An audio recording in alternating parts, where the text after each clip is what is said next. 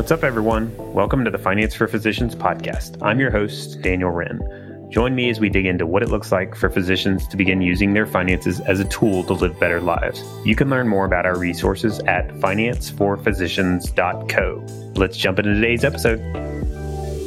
What's up, guys? I'm excited to join you today again for a conversation about real estate, and I have brought on Hugh today to talk with me. Welcome, Hugh. Hey, Daniel. How's it going? It's going well. I'm in the middle of an ice storm in Kentucky right now, so that's kind of exciting. But other than that, not much going on here. Yeah, we got the same thing going on here. Carrie got an extra telemed day, so that's always she's fun. Upstairs right above me doing telemed. Nice. Well, yeah, so there's a lot to talk about with real estate. I thought we would talk just kind of high level real estate and talk about some of the things that you guys might be hearing or thinking about, and maybe talk about kind of big picture what some of the different avenues are to invest in real estate, and maybe share some experiences we've seen with our clients. And Hugh is I would say a little bit more knowledgeable than myself in specifically real estate investing, some of the specific areas, especially when you start getting into like syndications and those sorts of fun deals. But we'll try to keep it more general for today, I think would be good. And then we'll kind of see where it goes. So maybe a good starting point would be, Hugh, if we could talk about like the landscape, because I always hear people, it seems like when they're wording the question, it's like, hey, I want to invest in real estate. How do I do it? And that's the question. So what is real estate? Yeah, most of the time when you hear people say, I want to invest in real estate, it's because they've maybe had a friend who's had some success in it. And that might be rental properties. That might be other forms of passive real estate that you hear about all the time, like a syndication, or could be a private real estate fund that invests in rental properties or big multifamily apartment complexes. But most of the time when you hear people say, I want to invest in real estate, those are typically the things that they're talking about. Mm-hmm. Yeah. And it's usually from a word of mouth, or like a buddy, or heard it on something, or that sort of thing. Yeah. Maybe I was reading a blog and heard about a doctor that reduced their hours, or maybe they're completely out of medicine now and they are living off of passive income. Yeah, right? Something like that. Making six figures of passive income, not lifting a pinky on real estate. That's right. That's typically what they've heard. Right. Cool. Well, we'll talk about that more. It's not always as easy as you sometimes hear. But the other thing might be good to clarify. So the average person, I don't think, realizes that they probably already own real estate. That's right. If you own a total stock market index fund, or an S&P 500 index fund, there is a target retirement date fund. Exactly. There is some real estate exposure in that. Your primary residence, a lot of people don't think about that as maybe an investment asset, but yeah. If you're a client of our planning firm, you have real estate. If we're managing your investments, you have real estate as part of that asset allocation. There's actually a pretty decent, it's, give or take depending on the client, but it's, a decent like 10%-ish range, give or take a few percentage points in real estate. Yeah, I would say if your goal is just to have some exposure to real estate, let me describe an investment for you. So there's an investment that has 170 companies in it. So it's not one single property. It's 170 companies. Within those 170 companies, one of them is Amazon's largest landlord. That's a pretty good business to be in. One of them owns hundreds of apartment complexes across geographically diversified in all the hottest markets in the US. And there's another one that builds single family homes, then rents them out.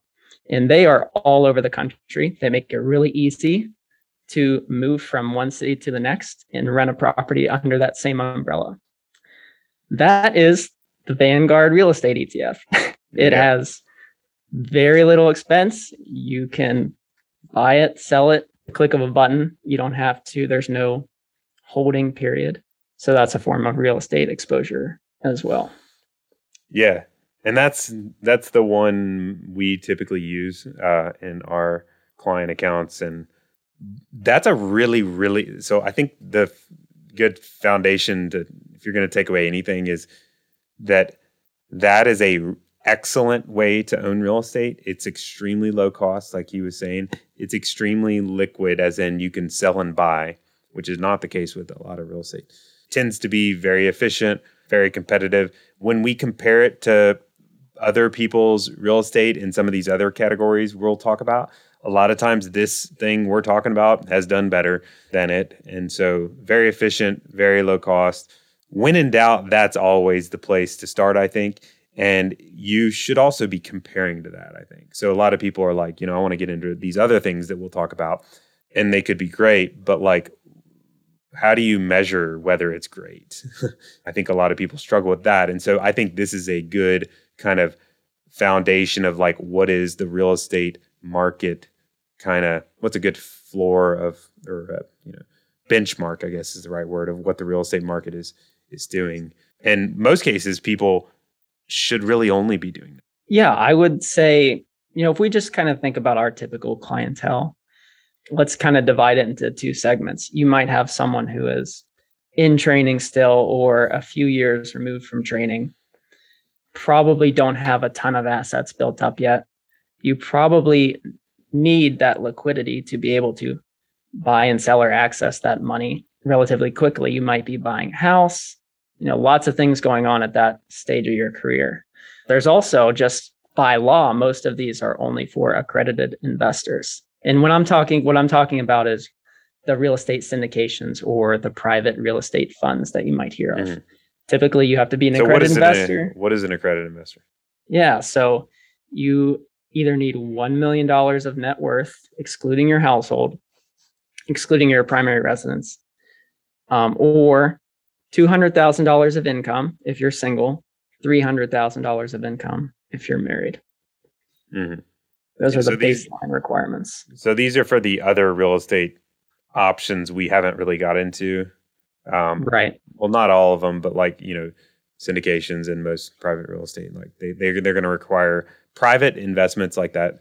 Often, almost always require you to be an accredited investor, and that's just the requirements for that.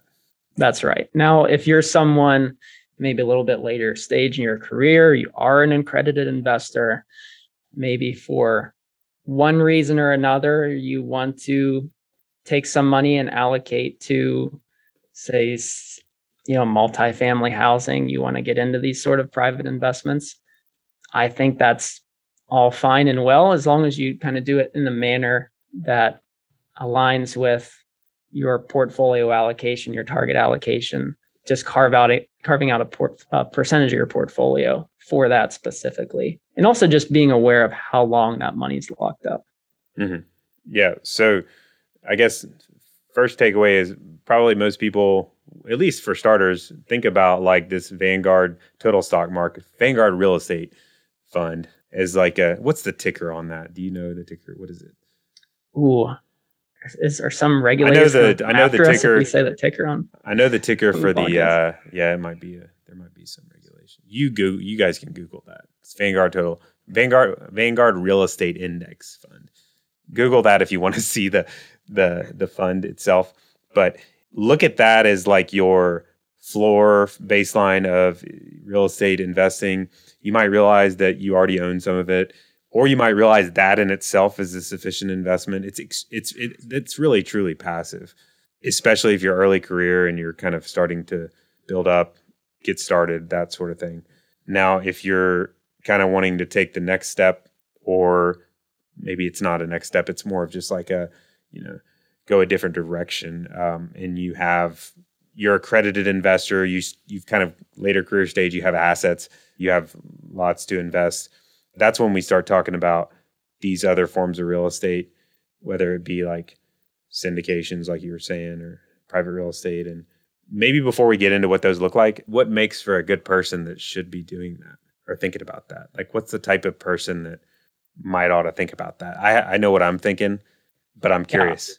I'm thinking of the type of person who can afford to take that risk for a higher return, really. Yeah. They might just have interest in this type of thing, right? Like you're all fine and well and covered. Let's say you're financially independent already. You don't necessarily need to work. Maybe that's the case. Maybe your kids' college funding is secured, right? All of your base level goals are taken care of at this point, or very close to. And you say, hey, this is something I'm interested in. I want to carve out 5% or 10% of my portfolio and try to get a higher return. Mm-hmm. Yeah.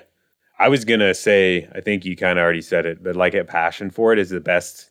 I think that's the best scenario, is if you really have some interest in it, or you have this like unique area you want to like a passion project you want to get into. And it's basically, it's not, I think it works best if it's not about, or you don't need it to perform, so it's not about, it's always about the numbers to some extent, but it's not like you're not reliant upon the performance of it to meet XYZ goal. I think that's a good kind of foundational starting point, because I see a lot of people that are saying like they're equating it to a goal, or they're using their retirement plan to fund it. Yeah, I would say don't look at investing in real estate as the goal. 9 out of 10 people. That's probably not the goal. You're looking at it as a tool to reach a goal that you've heard someone else reach, that you want to also reach, and you heard they reached it through real estate. That's probably pretty common in how this comes up. Another, just a quick mention, kind of like a bonus or a cherry on top for somebody who this could work for, is maybe, most of our listeners are physicians, but maybe your spouse is in the real estate business and has real estate professional status. That opens up some other tax benefits as well. But even then, it's still big time caution is like, don't do it for the money. I think it's not even really for anything. Like, I think it's risky or I would exercise caution going after it strictly for the money. That tends to result in like issues later down the road. Don't go in it to become rich or something. I mean, it's got to be some other reason, ideally. Yeah, that's always good advice. And a lot of these things are not small minimums. So you don't necessarily want to put all of your, say, $100,000 into something like this, hoping, and I really hope I get this back in 5 years or 7 years when the fund closes. Okay, so let's talk about the different alternatives we're hitting around at. So syndications and private real estate, wherever you want to start. Let's talk about those. I guess let's start with a syndication. That's fairly easy. So what is that actually? So you have someone who is what's called a sponsor, or in other words, a general partner, and they want to buy a property and they want to then rent it out. So they go to the bank. Let's just say the property is $1 million for easy numbers. They go to the bank, they get a $700,000 loan for it, and then they need to raise $300,000 for the rest. And so they go out and raise money from investors, otherwise called LPs or limited partners. So that would be typically the type of person we're talking about. And that's essentially what it is. Now, there are lots of things to consider when you're evaluating these deals. There could be you want to look at the strategy. So is this type of strategy where, they're just buying it, not doing a ton of renovations, maybe just a little bit, and just renting it out. So it's kind of like a straight yield deal. So they're just looking for some basic return on the investment. Could be a value add strategy where they're going in, they're doing a ton of work, a ton of revamp renovations, and then hoping to make more on the back end. So with those types of things, you would not expect to get any distributions in the first year or maybe two. While they're doing all those renovations, they need the cash to go in there and do all that. So that's just kind of a little bit of a high level overview on what a syndication is. Yeah. Let's compare it back to the Vanguard Real Estate Index Fund. So syndication versus Vanguard real estate index. I mean, there's some overlap, but it's yeah. So I guess high level comparison. One is more diversified. You can buy it, sell it regularly. The dividend on it, I'm talking about the Vanguard real estate ETF, would be, it's somewhere around 3% right now. Yeah. Way more liquid. With the syndication, that's a little bit more, at least I would think of it as higher return potential, but probably also higher risk. Way less liquid. Right. So once you put your money into these types of things, there's really nothing you can do until the fund closes. Mm-hmm. All the work is done up front, deciding on if this is something you want to invest in or not. Back in the day, or maybe they still are, but like they're a big kind of like junky product financial advisors used to sell, or maybe still do, is like these real estate deals. They would just add in a bunch of commissions on them. That's what I mean. And then people buy them, and then they'd be like locked in, can't get rid of it, and just garbage deals. The reason they suck so bad is because there was so much expense. Like it's kind of like buying whole life. It's like whole life is not that bad. I mean, it's okay. It's just when you add so much expense to something, anything's going to look like trash. But those don't seem to be as common anymore. Maybe I bet they still do exist out there, but I guess the point I'm making is it's extremely illiquid, like as in you can't get to the money. There's also some, it's not necessarily like it's kind of more the wild, wild west. So when you start talking about private investments, like they could steal the money. I mean, or they could just be terrible real estate people. And maybe that's probably more common, but it's on you to figure that out. Yeah. I mean, it's definitely, or like you said earlier, like we were saying earlier, it's definitely for a certain type of person. It can definitely work. Can definitely you can definitely get a nice return from this. It's just for a person who, like we were talking about earlier, has built up enough assets. You're a high net worth. If you've got $5 million and you want to throw a chunk of your portfolio in this, that is all fine and well. Yeah, and you have a taste for it, and you like the idea of it, and yeah. Now there are some tax benefits to it a little bit. We're not going to get into that too much today. I don't think we should get into that too much today. But if y'all want us to dig into that, we'll let us know, and we'll cover it in another episode. But there are, just for the sake of today, there are some unique tax aspects of owning syndications that you don't get from having these publicly traded like Vanguard ETF type vehicles, but they're not. That's not a reason to do it, I guess. It's just a kind of a complement to doing it if you feel driven to go down that path. So I think the biggest thing about it is if you are the type that kind of wants to try that out, is how do you start to go about like finding a deal? Google? Yeah. You can look up credible sources. I mean, you probably can find some on the White Coat Investor. I know there are some there. There are many, it seems to be a lot of physician blogs that you can find these types of deals from. Word of caution about that. I learned this lesson. I used to actually. Well, so just keep in mind, the more you're seeing something, the more likely there is money being implanted into it being seen by you. So this is the case with real estate, especially for syndications, because it's sometimes hard to figure out what the expenses are. There might be a reason you've seen it 55 times, and that might be that because the real estate fund is like pumping some money, serious money, to these people that are promoting it. And that can be okay. I mean, you got to market your stuff. So like part of that is okay. But like at the end of the day, it also could be terrible. Like it could kill your return. Like that in itself might be a deal breaker. Just the fact that they spend so much money on, putting it in front of you. Yeah. I mean, it's always tough to tell because you really don't know how it's going to work out. I mean, there is a decent amount of element of unknown here going into these types of things. So whenever I'm looking at for clients or whoever, if you can kind of think about it there's a framework for vetting these as looking at the people. So who's running this? Who has their finger on the trigger? Mhm. What's the company like? The terms of the deal as sort of like the second stool or leg of the stool, and then the property and the market that it's in. So when you're looking at the person or the sponsor who's running this, one quick tip that I learned just from Peter Kim's Passive Real Estate Academy course that I took on how to vet these is just first step is you can just Google the sponsor's name and either lawsuit or fraud. You may find some things there that will turn you off from that. So that's a very quick first step where you don't have to waste any time talking to anybody.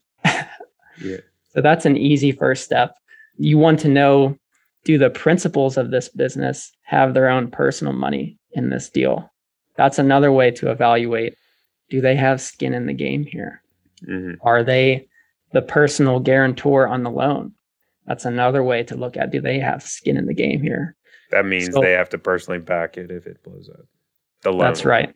That's right. So in general, you can kind of look at our incentives aligned here, along with track record and how many deals they've done. Have they ever lost investors' principal? That's something you should be able to find on the track record, or you can ask. Mm-hmm. It would also be important to know if they were around during the financial crisis. I mean, you can ask them, what was their experience during this? How many bankruptcies did they have? Or something like that, or, just in general, I mean, for most of them, it was probably a great learning opportunity. Yeah, you're kind of just looking for baggage, really, you're looking for people that are rock stars. You're trying to make sure they're not only like not crooks. You don't want to obviously have a crook, but you really want to have like the best of the best. Because if they're just average, like go buy the Vanguard Real Estate Fund. Like that's the whole thing. I think at least that's how I've used syndications or just real estate like this in general. When we start talking about picking the winners and the losers, so we're talking about actively investing. That's like when I say active, I mean we're trying to pick the winners and avoid the losers. So when we're talking about picking the winners and avoiding the losers, the whole idea behind it is you have to be really good at picking the winners. Otherwise, it's pointless because you can just go buy the average. That's what the Vanguard Real Estate Fund is it's just kind of like more of just the average of all the big market. Yeah, that's right. So if you have incentives aligned and they've got a long track record of good performance, that's probably one to look more into if this is some, a route you want to go. Yeah. On the other hand, if you're hearing that, just this is like the tiny, tiny surface. If you're hearing this and you're like, I don't want to have to screen people. I didn't know that was part of it. Or like, I don't know about that part. Or then that's a deal breaker in itself. I would say go just own passive through the Vanguard Real Estate Index. Because that's if you're going to say the most important part, like that's the most important part is you got to be able to screen the deal and probably education too. Like I would say that's important, right? Hugh, what do you think? Like educating yourself, because this is like you're responsible if you're investing in syndications. Like you're the guy picking the deal, right? That's right. I mean, really, the only work there is to be done is you vetting it up front, and then, like I said earlier, these are not small minimums. Most of the time, a syndication can be smaller, maybe 25,000 or 50,000, but most of the funds, which is basically just multiple syndications within one fund or multiple properties, they're 50 to 100,000. Mm-hmm. But you're right. If you're not willing to do a few hours of work up front, it's probably a good screen that maybe you shouldn't.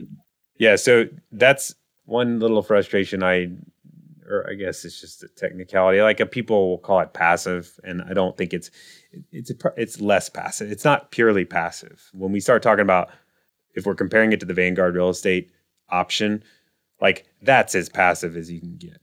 This is starting to you're dipping your toe into like actually having to do some work. I mean, it's not owning a real estate direct. You're not like buying a house and renting it out yourself. That's very, very much active. But this is definitely a step in you have to spend some time and have some headaches to deal with potential direction. So, yeah, that's right. And some people aren't really interested in that. Yeah. The other thing to evaluate is the property itself and the market that it's in. One of the things that I find interesting is looking at is the property in a rent control area, an area that has rent control laws? Or if it's a fund, does this person who is managing the fund plan to invest in any areas that might have rent control laws, or the surrounding areas have rent control laws? And those are laws where rent increases can be capped. I mean, the laws can be very different depending on the area and what that actually is. But if I was investing in an area, buying a property, I would want to know that there is not some kind of cap on the amount of rent that I can charge. Now, I'm sure it comes from a good place, like these laws, but I would at least want to know that if I plan to buy a building, go in and put a ton of money into it, renovate it so that, maybe a higher income type of person could rent it. I would want to be aware of what those laws are. Yeah, that's a good one. I also, one thing I just thought about, I didn't hear you, I haven't heard you mention yet about looking at future projections or proposals as a way of screening deals. Yeah, so that's obviously super important. But the problem is, have you ever seen a real estate deal that doesn't have great projections? No. It's typically not on the sales flyer where they're like, well, we're probably going to be mediocre. Yeah, 5-6% maybe. No. That's the projections are always going to look good. Otherwise, the person wouldn't be buying it, and they wouldn't be bringing this deal to you if they couldn't, conjure up a good looking sales flyer. Right. But do all of them, the question is, do they meet their projections? Yeah. I mean, at this point, you're really just taking their word for what they're saying they're able to do. What they think they might be able to do. That's right. So, if they say they're going to be able to cut costs by some percentage, it's, at least in my mind, it's all fair to ask, what evidence do you have that you can do this? Is there another property that you can show me the books on that you were able to do this? You were able to cut costs by this amount. Or if they say we're going to be able to increase rent by X amount, great. Let's look at you can Google other properties in that area and look at the comparable rents. And if they're saying that they're going to be able to get, way over all of the comps, you might want to ask, what makes this a luxury or a premium apartment or whatever it is that you're going to be able to charge this? Yep. You also want to look if they're going to do big renovations to increase rent. In other words, a value add strategy. Are they also increasing their maintenance costs in the projections? Because if you're using higher cost materials, you're probably going to have higher cost in maintenance going forward. Yeah, fancy stuff costs more to fix. That's right. If they're keeping all of that flat, that might be a good question to ask. Yeah. No, and so I think we're just scratching the surface with all these kind of questions to ask. There's a lot of areas to dig into to screen these kinds of deals. But if we're talking about the big picture takeaway, I think it's that you need to be in a position where you're comfortable knowing how to screen a deal. And if you have 100 of them to choose from, you can kind of you know what to do to ask the right questions to help you identify what the, better options look like. And that's where the challenge is with syndications, I think. But that's also where the opportunity is. That's right. Everybody thinks, though, everybody's like, yeah, I got this. People are overconfident. That's like a human nature thing. So, but it definitely, has plenty of upside, and it's a good potential avenue to go down. How does syndication differ? You talk about private real estate funds. So maybe we could talk a little bit about that as a alternative. Yeah. So a private real estate fund would be similar to a syndication, except it's multiple properties. A lot of times they have not purchased the property yet. So in some ways you have actually less to to vet. You may only have the person and the general deal terms to vet. You don't know what the property is. So it's a little bit of a blind trust in that aspect. You're more so trusting the person and their track record and that they can execute on that. But another thing to at least think about with these funds is sometimes if you're just investing the minimum, and let's say this fund is investing in 15 different properties all across the US, just geographically diversified, you will have a state tax return for each one of those states. So it could eat into your costs a little bit if you're having to file a ton of state tax returns, and just headache too, if all you're investing is the minimum. So that's kind of a little bit of maybe that's a small thing to think about, but something to be aware of when you are investing in funds, that you're going to get a K1 and you're going to have to file state taxes in all those states. Yeah, I mean that's a pain in the rear. I mean or it's either a pain you're going to have to deal with, or you're going to have to pay your accountant like a lot more in fees to kind of, which that's a cost you probably aren't thinking about, like accounting fees. But that's a pure cost because you don't have to pay accounting fees to invest in the Vanguard Real Estate Index Fund if you're doing your own taxes. I mean, yeah. So that's what I like. Anytime I'm thinking about this, I always go back to the index, like buying an index fund in real estate is, how does this compare to that? It's an easy benchmark. But private real estate is a little bit more like, so it's kind of like, more diversified, I guess, in theory, but typically more diversified than just buying into one syndication. So it's a step the direction of the Vanguard Real Estate Index. But, how diversified do these things get? I mean, are they like a tiny step that direction, or do they typically have a whole lot of diversification? It depends. There could be some that maybe they're only buying 3 to 5 properties and it's all in the same location generally, or it could be, all spread across, maybe the Southwest and the Southeast. And in that sense, it's more diversified. Yeah, there's definitely a range there. They're not all equally as diversified. Yeah, right. Anything private like this, like I was saying earlier, it's like the wild, wild west. So you get a much wider scope of possible choices, and there's less regulation, less transparency sometimes. You end up having to do a little bit more like homework on things. Then that's where the active part, that's where the time, commitment comes into play.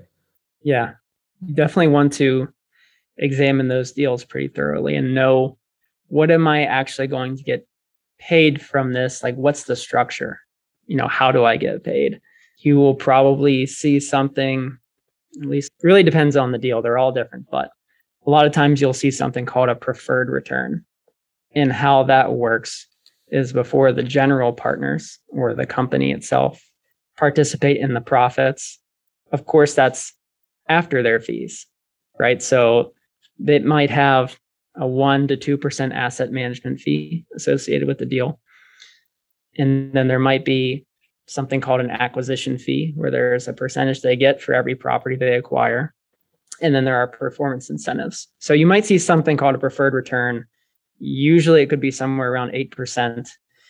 And that means you get that before the general partners participate in the profits. So how it could work is maybe the first year they're going in renovating. There's really no profits from that. Maybe you don't get anything.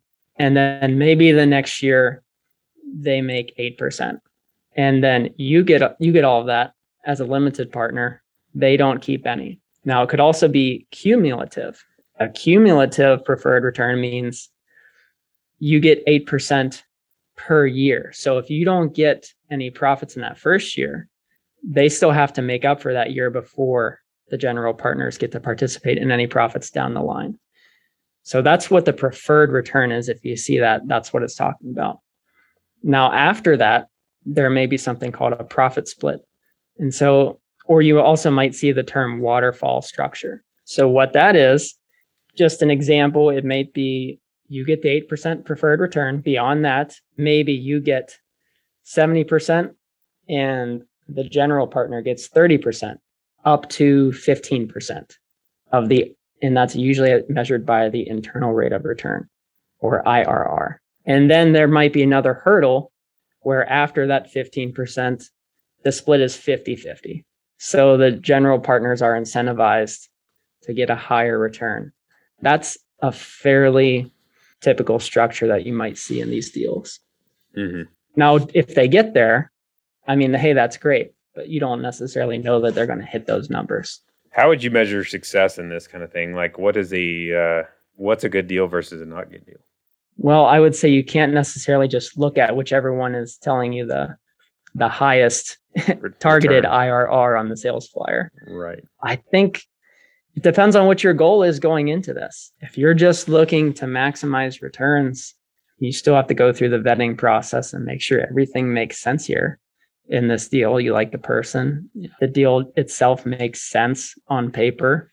It doesn't seem like there's any unreasonable projections. Maybe the market itself that it's in, you want to look at that and look at what's the unemployment rate there, what's the population growth, is there job diversity, or is it maybe one employer is kind of like the only show in town? You want to look for that sort of thing. It really depends on what your goal going into this is. Yeah, and I think the best, like I said earlier, is if you're doing it like passion project kind of thing. So if you have like for instance, like a type of area that you have an interest in, or you want to help a certain population, or you want to do things a different way than has been done in the past, and you're able to get in on something where they're doing that, that's a home run, because then you don't have to worry so much about like, I mean, you still want to look at the returns and that kind of thing, but it's like you're doing it for other reasons, and that's going to provide motivation. But going back to I keep going back to the Vanguard Real Estate Index. I was looking at I'm not going to say maybe we can talk like generally about the returns, but like this fund has done really well. Like if I put this fund on a flyer and started selling it as a syndication, people would buy it all day long. Charge an extra 1% on top of it. Yeah, and throw in a 1% fee because I made it look pretty. I mean, like the baseline option is pretty solid. So you need to have a really good reason for doing something other than it, I think, because if you can earn, so like I'm looking at the end of year returns for 2020, ending 2021, and we'll just say it's above 18% return over the 3-year period. The 1 year is like above 40% return before taxes. So this fund, as well, real estate overall has done fairly well. And so it's not this fund that's special. This fund is just like the market of real estate. It's meant to be kind of an index, a collection of the market. So check the fund out and you'll see kind of what I'm talking about. Like it does pretty well. And so I think that's a good measure of like, if you can own this fund and not spend a minute of your time and earn the same as this is investing in some of these other deals, I wouldn't be interested in doing that personally, because it's just kind of a waste of time. Now, if you have a passion for it and you want to get into it and learn about it, then it's worthwhile to spend time on it, because you got to learn. That's the other thing. I think if you do have an interest in it, you do want to get into it. I wouldn't beat yourself up if you have like a crappy deal, the first deal. Like some of these deals, you got to have good expectations going in.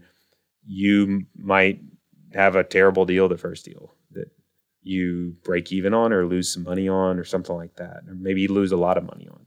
I mean, that's what you're getting into, right? Yeah. I think a lot of people get into them because they see the income component of it. So they might see 8% preferred return. So I'm going to get 8% per year as a distribution. And they might think about that as a way to maybe replace their income, whether it's they want to scale back at work or for one reason or another. But maybe also not thinking about, well, maybe instead of the form of a dividend, you could also just sell down a chunk of whatever the investment is, like the Vanguard fund or whatever, and just kind of do essentially the same thing, but in a little bit of a different form. And then they also probably hear about the tax benefits too, which, insert tax disclaimer, but talk to your accountant for tax advice. Yeah, if you don't have real estate professional status, these losses that might show up on your K1, even though you actually got money in the form of a distribution, your K1 tax form shows a loss because of the depreciation or the expenses they incurred during a renovation or whatever it is. You don't actually get to deduct that from your wages unless you have real estate professional status. All those losses get suspended for future use to write off when you have actually a net gain for the year. Yeah. But it's still it's a good tax. There are some tax benefits, but it's not like it's a home run if you're a real estate professional status. Like it's a very good tax benefit. That's right.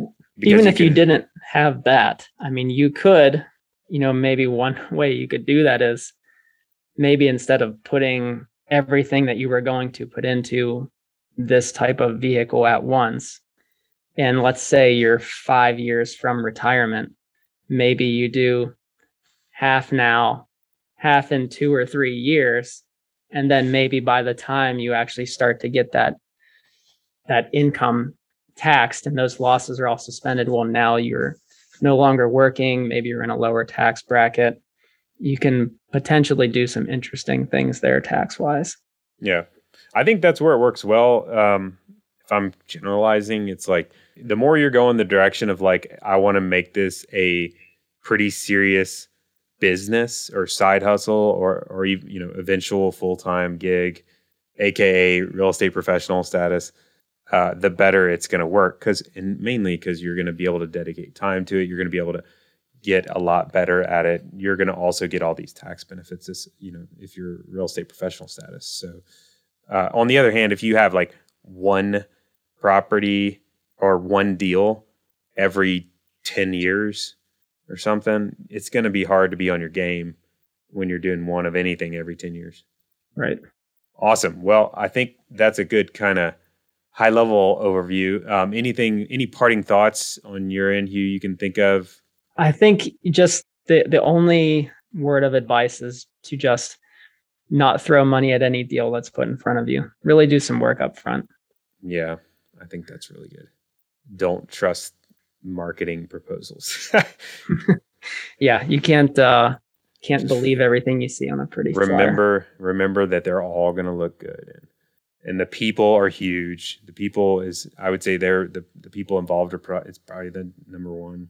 Absolutely. And reach out to them, come up with some questions, that you want to ask them beforehand, and reach out to them and ask questions before you put any money into something. They're willing to answer questions. So do that as a first step.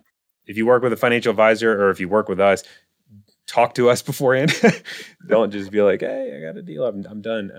Because, we can kind of help poke holes in it with you, kind of ask you some questions to think about as you approach it. But getting multiple sets of eyes on it can be helpful, or involve your spouse or whatever. That sometimes works pretty well. But yeah, I've done joint meetings. If you don't want to ask the questions and you work with us, you don't want to be the one asking the tough questions, we can do that for you. Yeah, we'll be the bad guys. All right. Well, thanks for coming on, Hugh. I appreciate it as always, and try to stay safe in all this crazy winter weather. All right. You too. As always, thank you so much for joining us today. If you found this valuable, please give us a review on iTunes and share with a friend. Also, check out our website at financeforphysicians.co for all sorts of additional content. See you next time. Finance for Physicians is not an investment, tax, legal, or financial advisor. All content included in this podcast is for informational purposes only and should not be considered financial, tax, or legal advice. Material presented is believed to be from reliable sources, and no representations are made by Finance for Physicians as to another party's informational accuracy or completeness. All information or ideas provided should be discussed in detail with an advisor, accountant, or legal counsel prior to implementation. If you don't have an advisor or would like a second opinion, feel free to check out our website for recommended advisors.